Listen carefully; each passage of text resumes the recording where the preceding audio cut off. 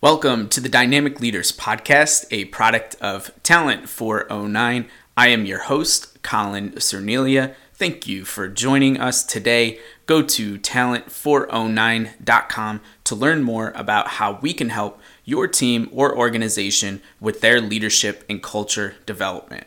This podcast is available on Spotify, YouTube, Stitcher, iHeartRadio, Google Play, Radio.com, iTunes, and Apple Podcasts. Please consider taking a minute and on Apple Podcasts, giving us a 5-star rating and review. Doing this helps other dynamic leaders find us, and it helps us find other dynamic leaders. And don't forget, you can now ask Alexa to play your favorite Apple Podcasts on any Amazon-enabled device. Just say, Alexa, play the Dynamic Leaders Podcast. Getting Dynamic Leaders with Colin Cernelia from Apple Podcasts. On to my featured conversation today with Caroline Stanley Means. Caroline played college soccer at the University of Southern California, and she played for the United States national team before venturing onto a professional career that included stops with Sky Blue FC, the Seattle Reign FC, and the Orlando Pride.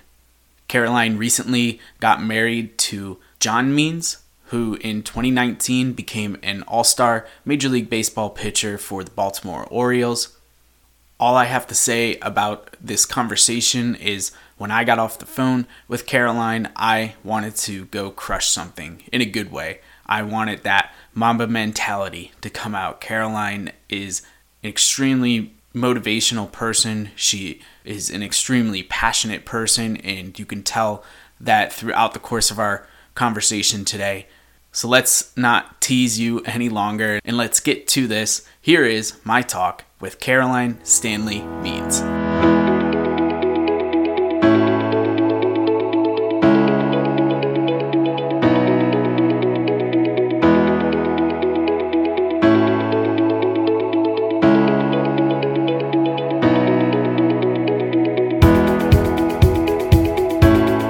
Hey everyone, welcome back to the Dynamic Leaders Podcast. Today on the line, I have with me Caroline Stanley. Caroline, thank you so much for joining the show. Hi there. Yeah, thank you so much for having me. Really excited. I'm glad to hear that you're excited. Let's dive right into things today because we have a ton to talk about, but I want to give you an opportunity like I do with all of my guests to first tell the listening audience a little bit about yourself. So please tell us, who are you?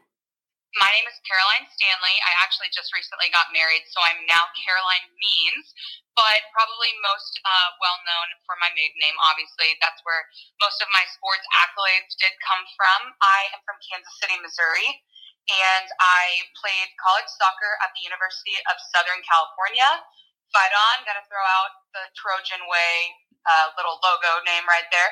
I then went from USC to playing professional soccer in the NWSL, which is the top women's professional league, not only in the country, but in the world. And that's not just an ignorant American soccer player talking. That is facts. So I played professionally for 3 years, and then I decided to retire for various reasons and went on to coach Division I soccer at the University of Tulsa for a little over a year and a half. After that, I decided to resign and was a little bit in between about my next steps.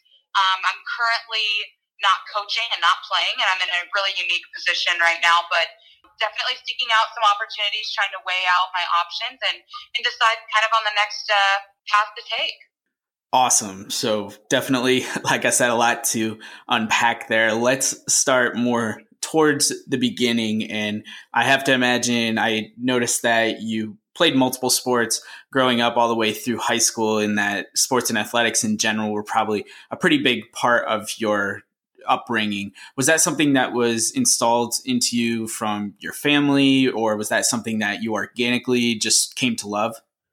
I think it's a mix of both. My family is a very unique one in the sense of we're an extremely athletic family, but also my dad was a senior pastor of a church, so I was thrust into a bit of a spotlight and leadership role at a really young age. And so a couple things that my parents really instilled upon us was, the one, like I mentioned, be a leader, not a follower, and two, start. And those became our family mottos, and something that they they really held us to a high standard to do and to live out. And then not only in a sports world, but also in school, among friends, among peers, just to always do the right thing and to lead others and hopefully lead others well. And being kind of a quote unquote natural born leader, I am also the oldest of 3 kids.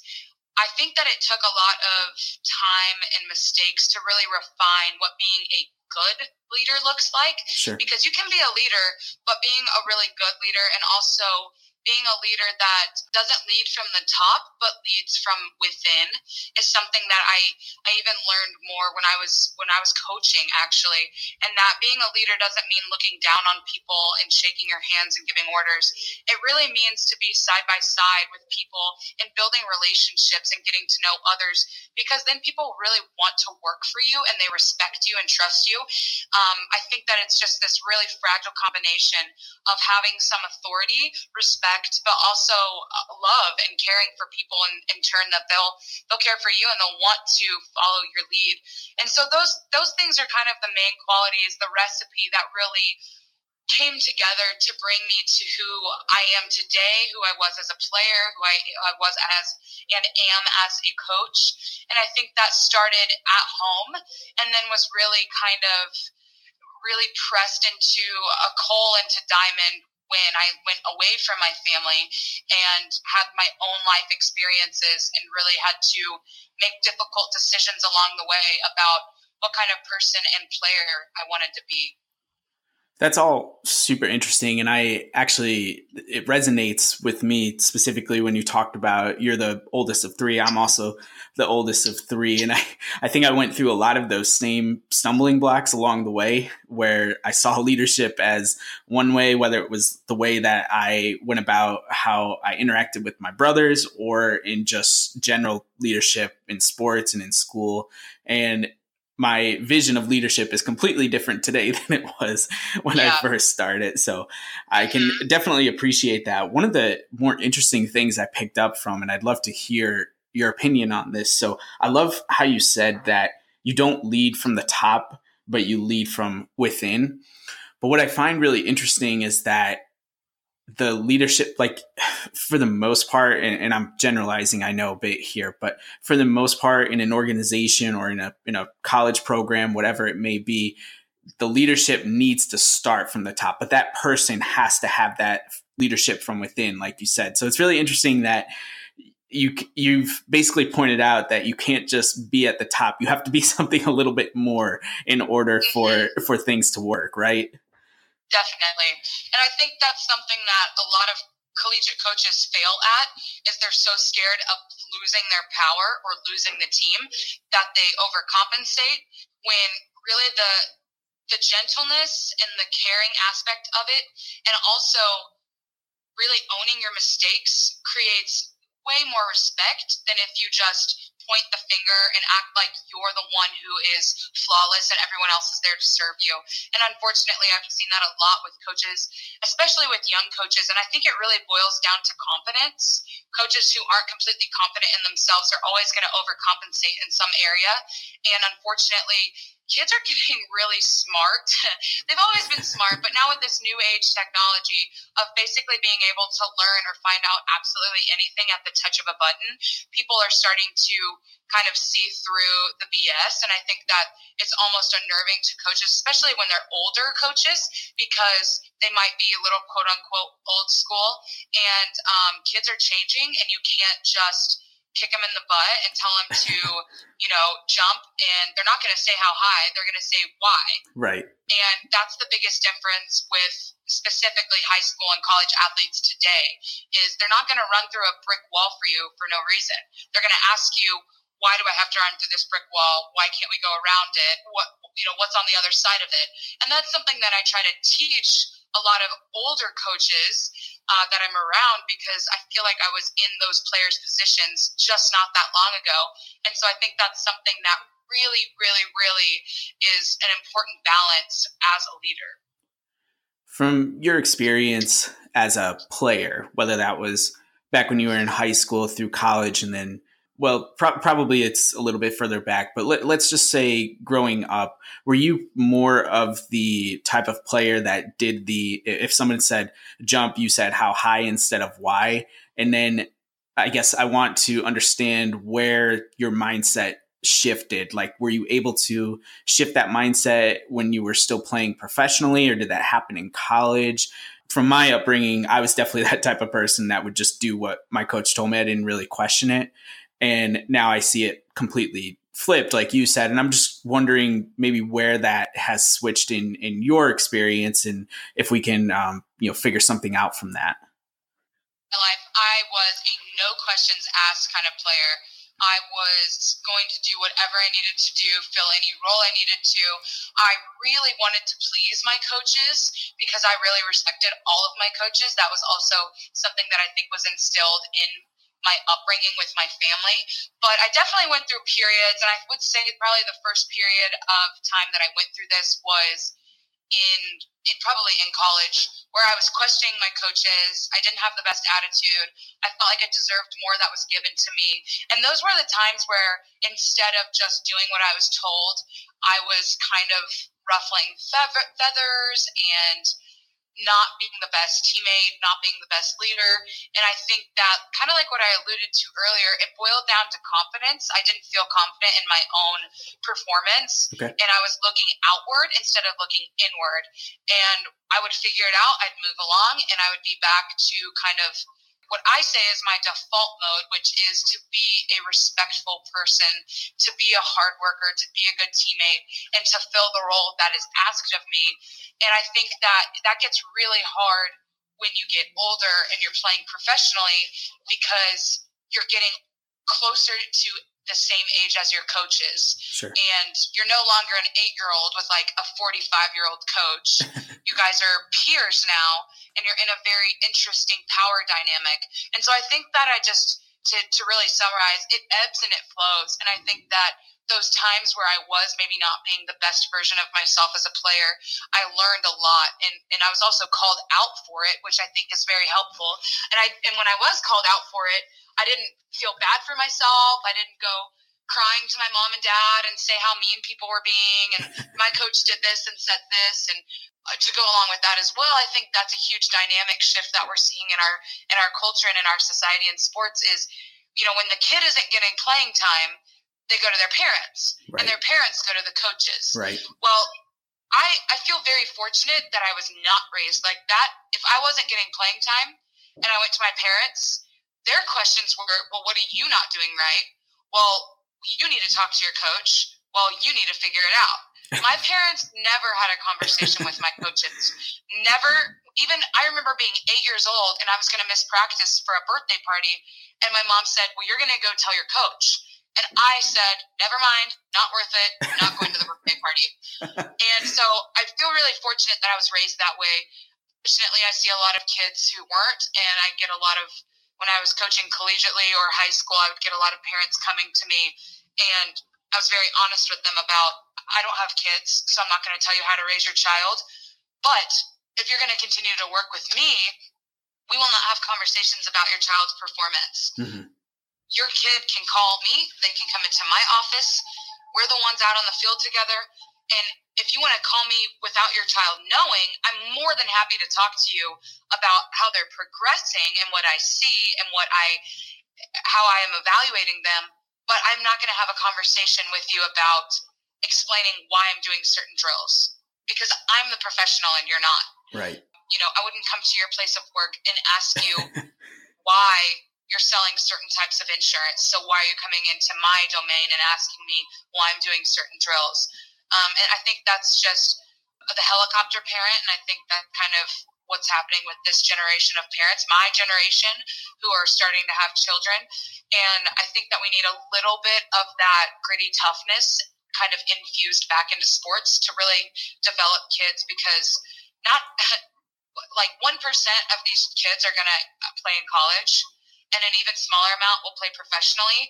So I'm more interested in developing these children to go out into the world and be valuable members of society who are accepting and loving and respectful than I am more worried about their 40-yard dash time, because Sure. That's not going to matter. They're not going to be in the world of sports for very long. Like most people dream of their kid being. Unfortunately, it's just not the reality. And I think that's something that needs to be focused as these qualities off the field and personality qualities rather than physical traits. Right. And you are spot on with that. And I think it's so someone like myself who has an HR and recruiting background, I think it's very easy for me to say that your 40 time, like you said, isn't something that you can put on a resume.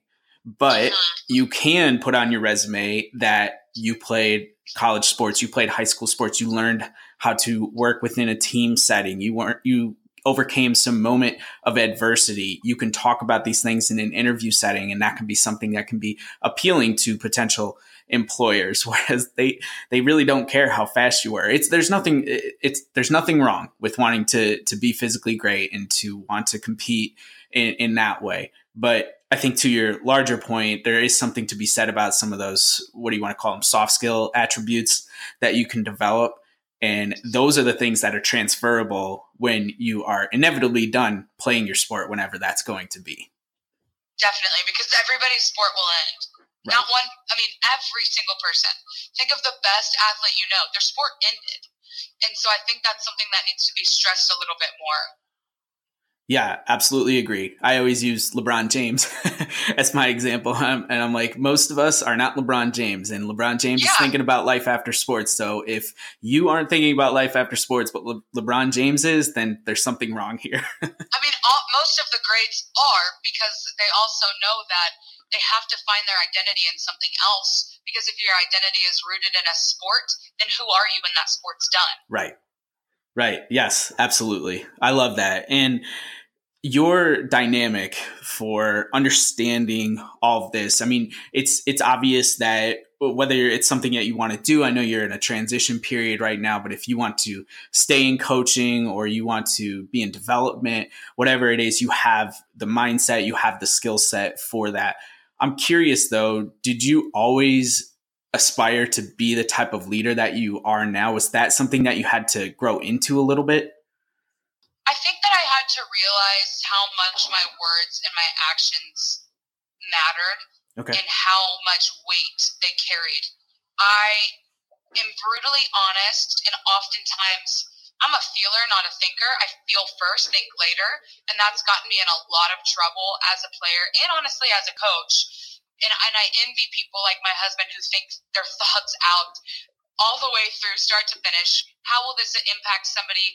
How will I look if I say this? Okay, now what do I say? And then they speak. I am so not like that. I just speak, and then later when I'm, laying my head down about to go to sleep, I'm doing like a self-moral inventory about all the ways that I messed up that day. So I think it's a skill that I had to really, really work on and refine.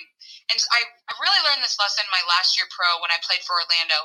I felt like there was this lesson that I just could not quite learn, and that was your value does not come from your performance. Your value as a person is in just that, who you are, not what you do.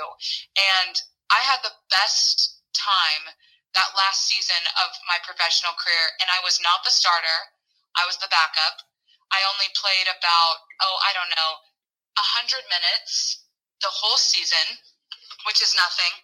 And I learned that this is my role this year, and it doesn't really matter if I'm not a starter or a captain. I'm still a leader, and I'm going to use this opportunity to lead as well as I can. I'm going to serve other people. I am a huge believer of the more you serve, the easier it is to lead. And so I really, really focused on serving my teammates every day, and it was hard for me because there were girls. There's always going to be girls that you don't like or guys you don't like on your team. If you throw yourself into a room with 30 plus random girls, I guarantee you're not going to like all of them. But That's the business side of it, and that's also the human side of it, is you have to respect people even if you don't like them. Everybody deserves respect. So I would greet my teammates every morning. I would say good morning. I would ask how their morning went. I would ask how they're doing. If somebody looked like something was wrong, I would try to get them one-on-one and ask if they were okay, especially after I ripped somebody's butt on the field. If I just laid into somebody on the field because they weren't doing their job or they weren't playing up to their potential, I almost always followed up with a humanization of that person. How are you doing? You did not have a good practice. We all see that. And it's fine because guess what? That practice is over. And you got better because you didn't have a good practice. But now I want to know how you're doing. What can I do to support you? Do you want to go get coffee? Do you want me to get out of your face? Like, I just want to make sure you are okay. And once I started doing that, I gained the respect of my teammates so much so that I actually lost my contract that season. And they only had a few games left. It was right before playoffs. But the last game of the season that I was eligible for, I didn't dress out. And after the game, my teammates just fully embraced me. They had gifts for me, cards, letters of encouragement, flowers, and I felt like I had just won the national championship for my team. And all of that is it's just such great validation that when you are fully living into who you are, you're valuable to people. And you could be the best player in the world, and if you treat people like crap, people won't care about you. And I think that's why somebody like you mentioned, LeBron, is such a good example. He has kept his nose clean his entire career. No infidelities, no illegitimate children, no poor business decisions. He's not gone broke. He is never, in the tabloids. He has not been violent. He has not done anything really to be put into a position where I think he's one of the most respectable athletes of our time because of all of those things and the generosity that he does as well. I mean, there's multiple athletes like that, and those are the people that are great examples. I mean, even Steph Curry, before he was Steph Curry, he was still treating people with respect and continued to do so after he became such a big name. I know I'm kind of going on a tangent here, but so many of these principles I learned from a book that I read, and it was a book that I would have never read because it was a baseball book, and at the time I had zero interest in baseball, and it was actually by David Ross, and it's called Teammate. And that book is just incredible. I don't care if you know zilch about sports or if you're the biggest sports buff. Anybody can read this book and learn valuable life lessons, and he talks about many of those key things because David Ross was never the star player. He was almost always a backup. And the years that he was with the Cubs, the years that they won, he was an intricate part of their success because he greeted his teammates every morning. He took care of his teammates. He also laid into the young guys when they were not being respectful of staff members, teammates, of their gear. And he called people out lovingly. And those are some of the key personality traits that I think you need in sports and in life. And I learned those all from that book. A friend of mine posted recently, how badly would you kill to sit down with Phil Knight or Elon Musk? Or, I can name a million people. Well, what questions would you ask them? Guess what? They all have books. And they answer all those questions in their books. And that's something that we're losing, is sitting down and reading. And when I read that book, I'm like, I feel like I know David Ross now. And that book was so intricate for my professional career. And I think that that's something that young kids, they really need to do. You don't know athletes just because you follow them on Instagram. Get enriched into these words, and you'll learn so many valuable life lessons. Yeah, that's really incredible. And to add on to that, David Ross specifically, he is now the manager of the Cubs, largely based on the reputation that he had as a player. And David Ross hasn't coached or managed a single day in his life, and he's now the manager of a major league organization. So a lot of what you just said can go, I think, a lot further than people think, especially in those moments where you talked about where you weren't a starter anymore, and maybe it was a little bit more difficult to stay motivated, to be a great teammate because you weren't doing what you maybe are like taught you're supposed to do when you're younger, that you see on TV. But there's so many different ways that you can be a great teammate and that you can learn and that you can be honestly just a contributing member to your team or society. And that's really what it all comes down to. Hey everyone, Christine here to talk about a sponsor of this show, my own business, Sweat with Stods. Head over to sweatwithstods.com to get the workout that suits your needs, whether you work out at home, in the gym, or you're brand new to fitness. There's something for everyone. Podcast listeners also get a special discount with code DYNAMIC at checkout, so be sure to head on over there after this. Thanks, and back to the show.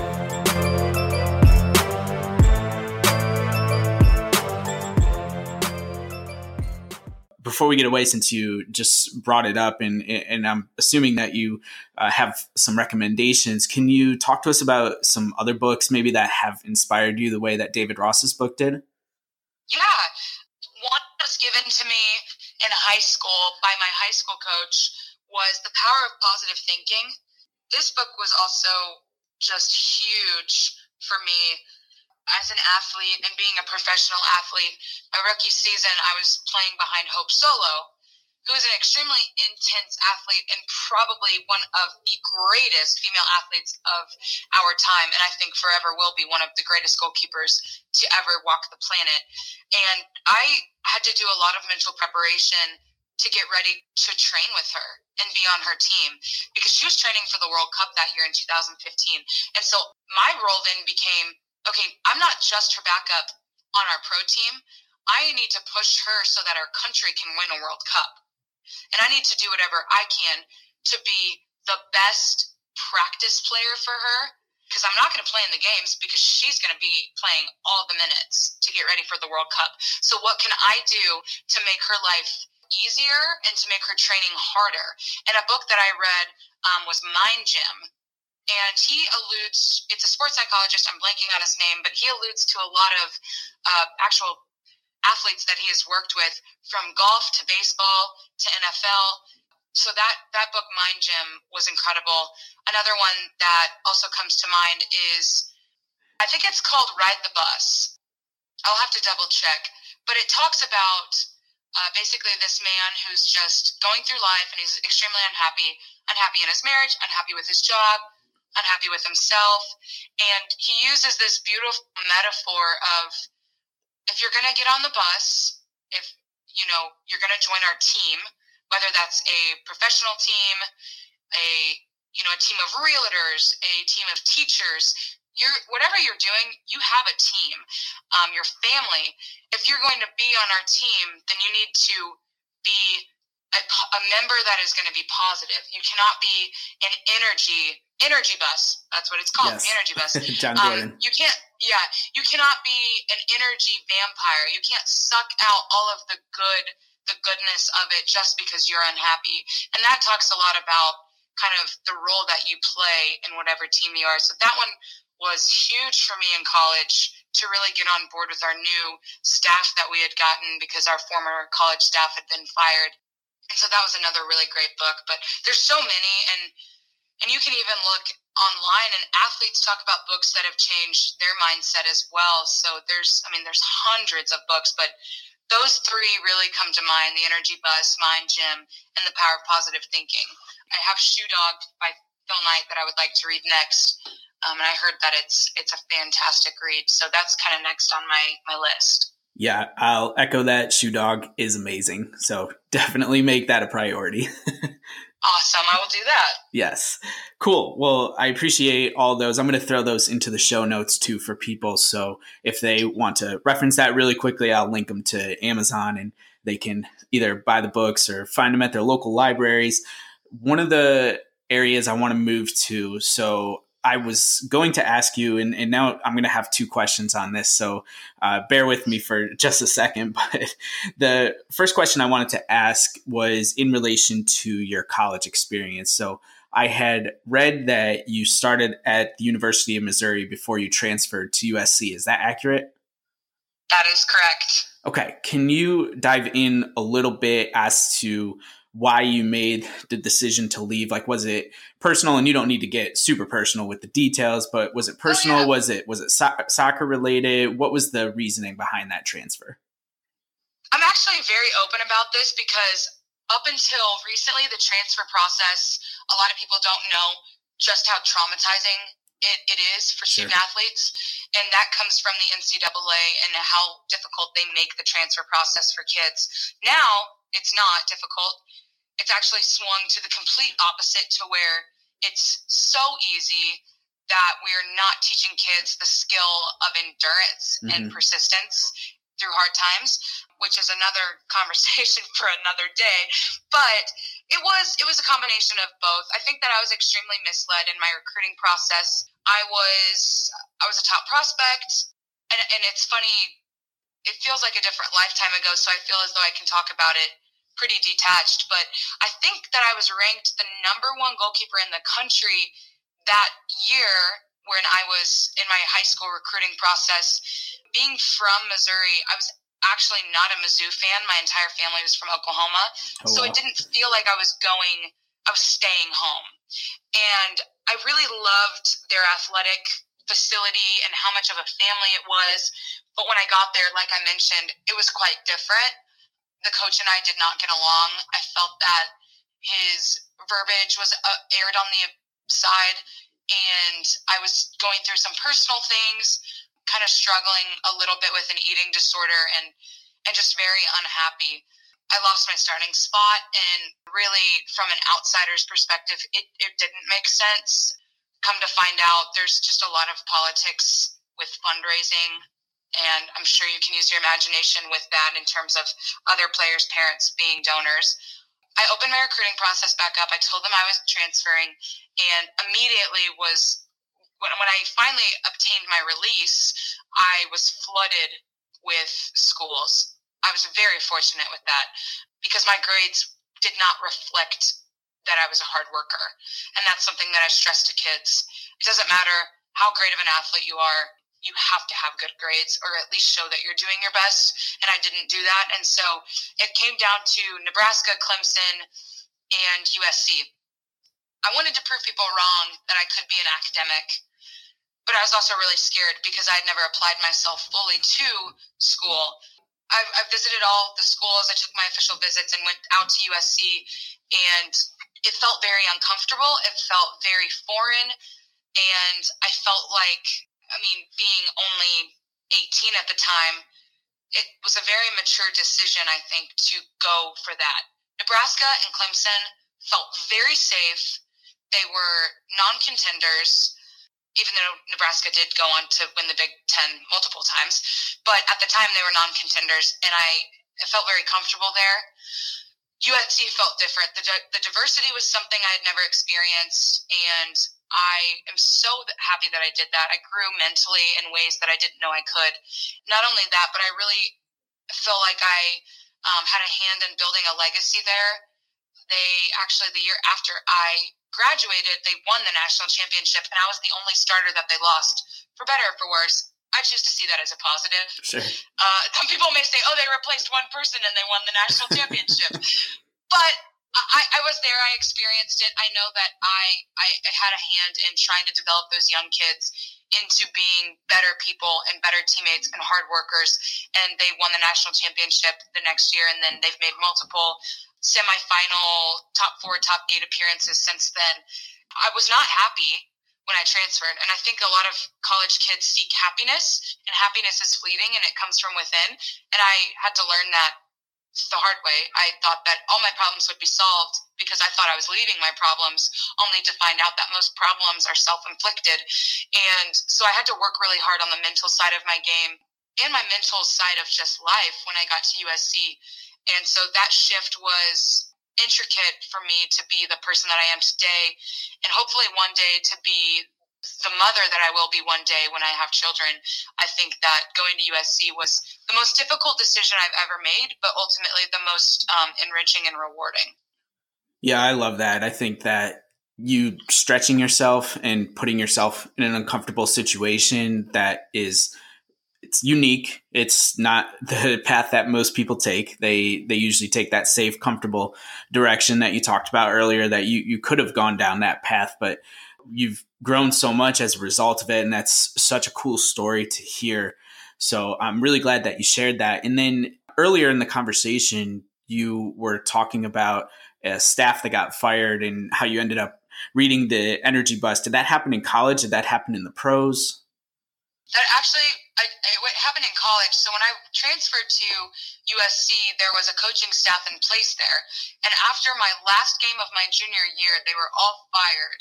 Wow. Ironically enough, that is two of the three members of that coaching staff were involved in the USC athletic scandal that was happening when I was in college. Okay. We were all highly unaware that that was happening. And the new coaching staff that came in, they flipped our team culture on its head. No longer could we cuss or the entire team was punished. We were to read the Energy Bus and pass it along to a teammate that was not in our class. And then that sparked conversations about the book to where eventually the entire team read the book before season started. My junior year, we were ranked 235th in the whole country at a school that is best known for its national championships. My senior year, we were top 25 with the exact same group of girls. The only thing that changed was the coaching staff. And so that's a credit to them and the work that they did with us off the field, as well as on the field. So it was a required read, and I'm so glad that they made us do that.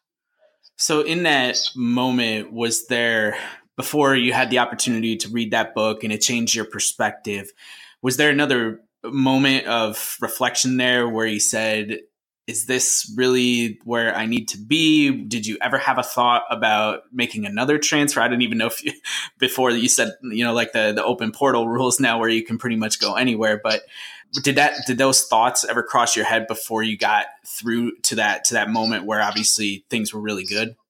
Oh my goodness, every day for almost a year and a half.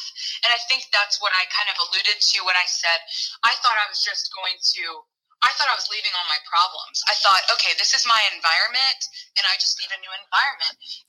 And I will say oftentimes that is the truth for some athletes. They're in an environment that is not conducive to who they are. And I encourage people to transfer, but I have very serious conversations with kids before they transfer because your frontal cortex is still developing at a rapid rate when you're in college, and your decision making is in that. And so many kids, they're not making decisions based on hard facts. They're making decisions based on fleeting emotions. And it's such a big deal to transfer, even though the 4 years goes by so fast, but there's so much shaping that happens in those 4 years. And like I said, I rethought it constantly. I was unhappy. I was not making friends. I was really struggling in school, and I was homesick, even though I thought that all I ever wanted was to get away from Missouri. I remember asking my coach from home, can I transfer again? And he's like, you can't go D1 to D1 again. You'd have to go D2, D3, NAIA. And my ultimate goal was to play professionally. And I knew if that's what I wanted more than anything, then I was at the best school to do that. And I needed to suck it up and figure out a way to get through all of these obstacles. And it was not until my senior year that I felt like I really started to get it. And a huge part of that goes to my head coach, Kidani McAlpine, who is still at USC. And he told me, I care way more about you as a person than I do care about you as a player, because you're only a player right now, even though that piece will always be in your heart, but you're a person first, and you're going to go out into the world, and I need to be sure that I did all I can to shape you as a young woman. And that is that staff's motto, and they care so deeply about their players. Not to be dramatic, but they changed my life. They changed the whole course of action of my life, and I'm forever thankful that I did stick it out, because I owe everything to that athletic department for taking me on and giving me a very valuable piece of paper that many people don't get the opportunity to get. I certainly would not have been able to afford a Division I school without a scholarship. Again, that's just amazing perspective to have around it. There's so much more than you can get outside of just being able to play the sport that I assume you have a deep passion for, and that you may even love to a certain extent. So that's really, really cool. I appreciate all of that insight. I want to talk a little bit about, you mentioned being in a little bit of a transition time right now where you're not exactly sure what you're doing. And I only want to ask about this because you're not alone. That I want to say that first, that you are probably in the majority, even though it may feel like you're on an island. Yes. So can you tell us a little bit about maybe why you decided to leave coaching for the time being and why you are looking into some other options, like what your mindset is right now, some of the aspects that you'd like to accomplish? Definitely. I think that I was extremely passionate about coaching. I always loved coaching. I loved seeing the process of development in players. It gives me more fulfillment than seeing somebody else overcome an obstacle and knowing that you may have played a small part in it. Coaching college is a different animal. That is, I'll leave it at that. And I think that my competitiveness is meant for a bigger program. And I loved my time at Tulsa, and I learned an immense amount about myself as a person and a coach, but it just felt like it was time to leave. Maybe a little bit opportunistic, but I had recently gotten engaged to my now husband, and I resigned in June, and he had kind of established himself he plays in the MLB, and he had kind of established himself at that point. And we made a decision together that I would move up to be with him the rest of the season. And I would continue to do private lessons, kind of stay in the soccer world with that aspect of it, and also teach Pilates and kind of figure out what was next. Really no job opportunities that felt right were coming up. And it was one of those seasons of life where I was saying no to a lot of things. And honestly, I was being told no. I was really struggling with my purpose and my identity. And it really hit me for the first time that it was truly the first time in my life that soccer was not the driving force of me waking up every day. It felt like a really good time to deal with that, to take it head on and to not mask it with another opportunity or to just hop onto another team or hop into another coaching position.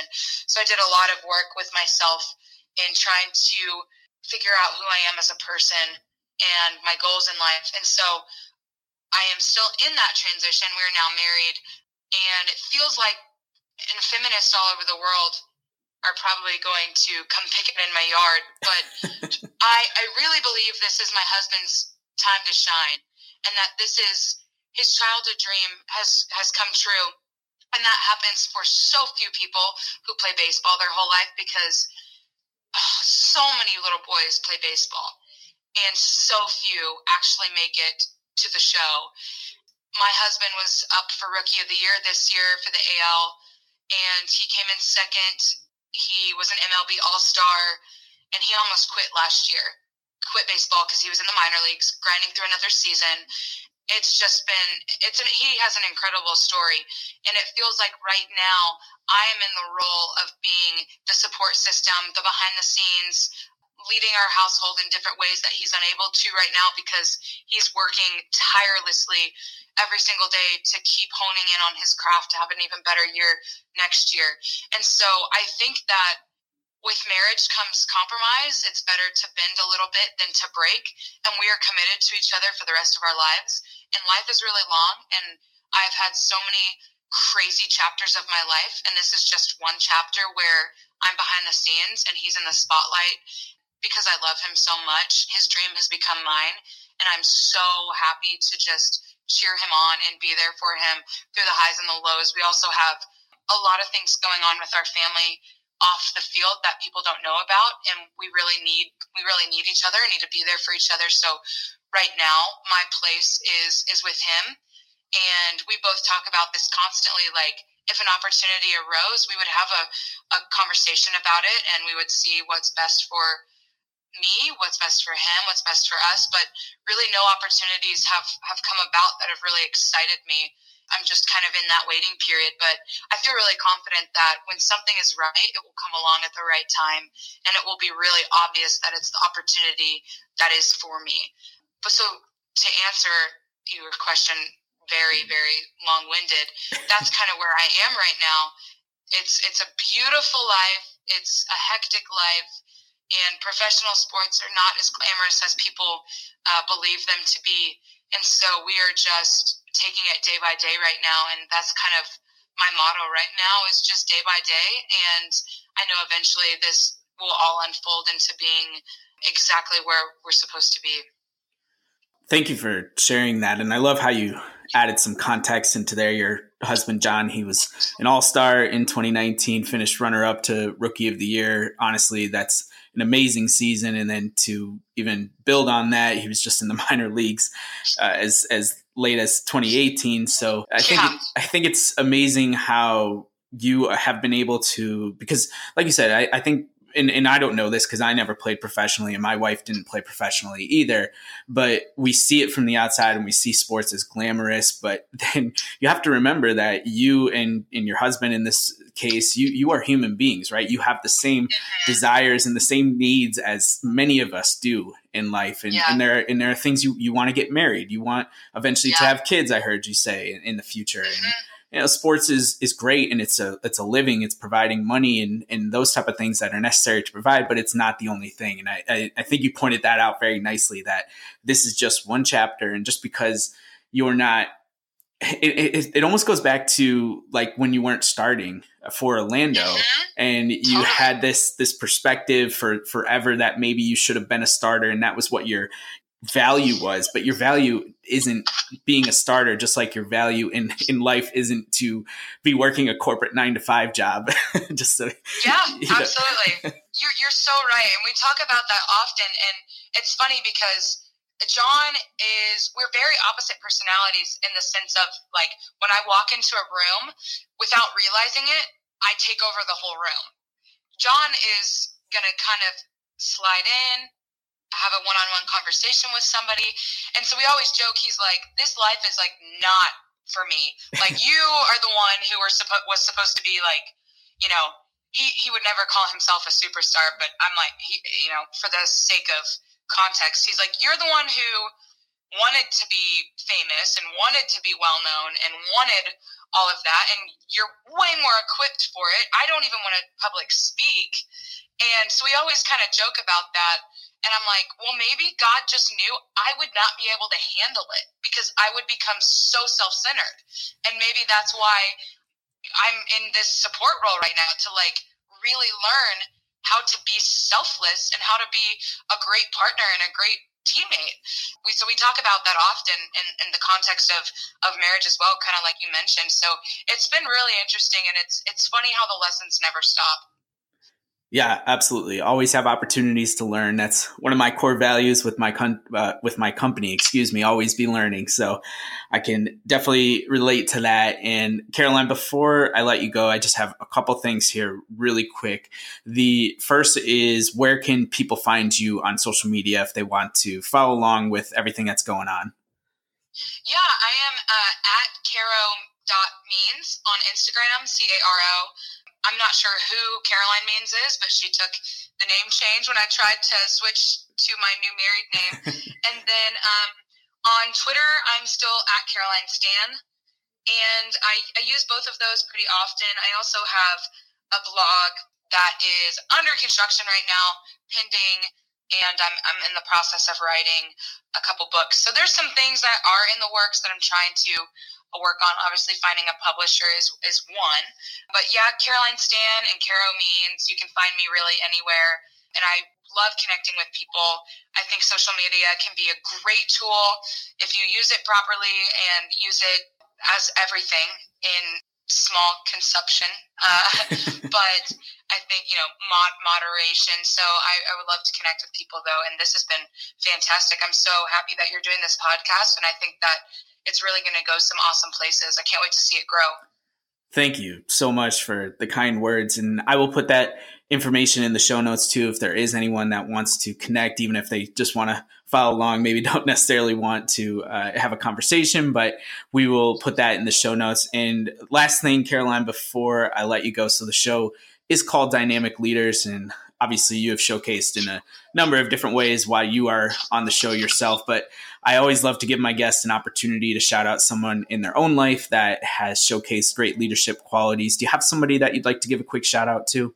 Oh, I'm sure she would never hear this podcast because she's busy fighting fires on the West Coast, and she was only in my life for a brief while, but Keelan Winters was the captain for the Seattle Reign, my rookie season, and I have never met a leader that was so selfless and so respected.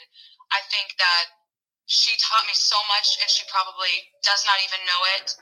I would also shout out my forever goalkeeper coach, Dave Wiebengay. He is local to Missouri, and he actually has his own leadership and faith-based business, and he has just taught me lessons my entire life.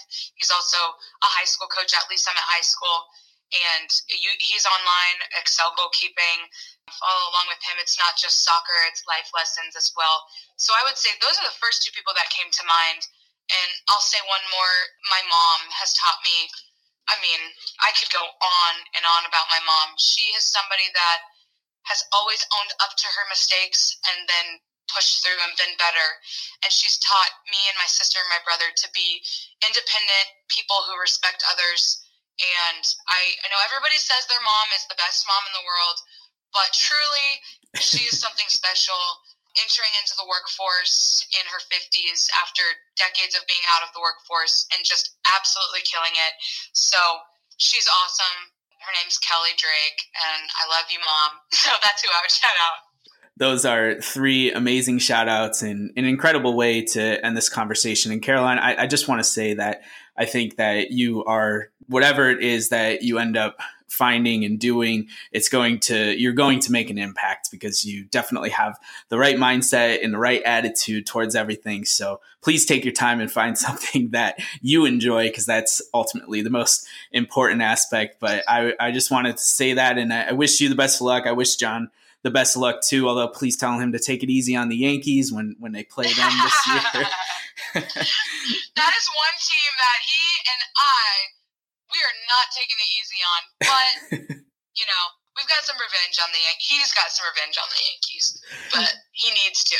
But thank you. I appreciate that so much.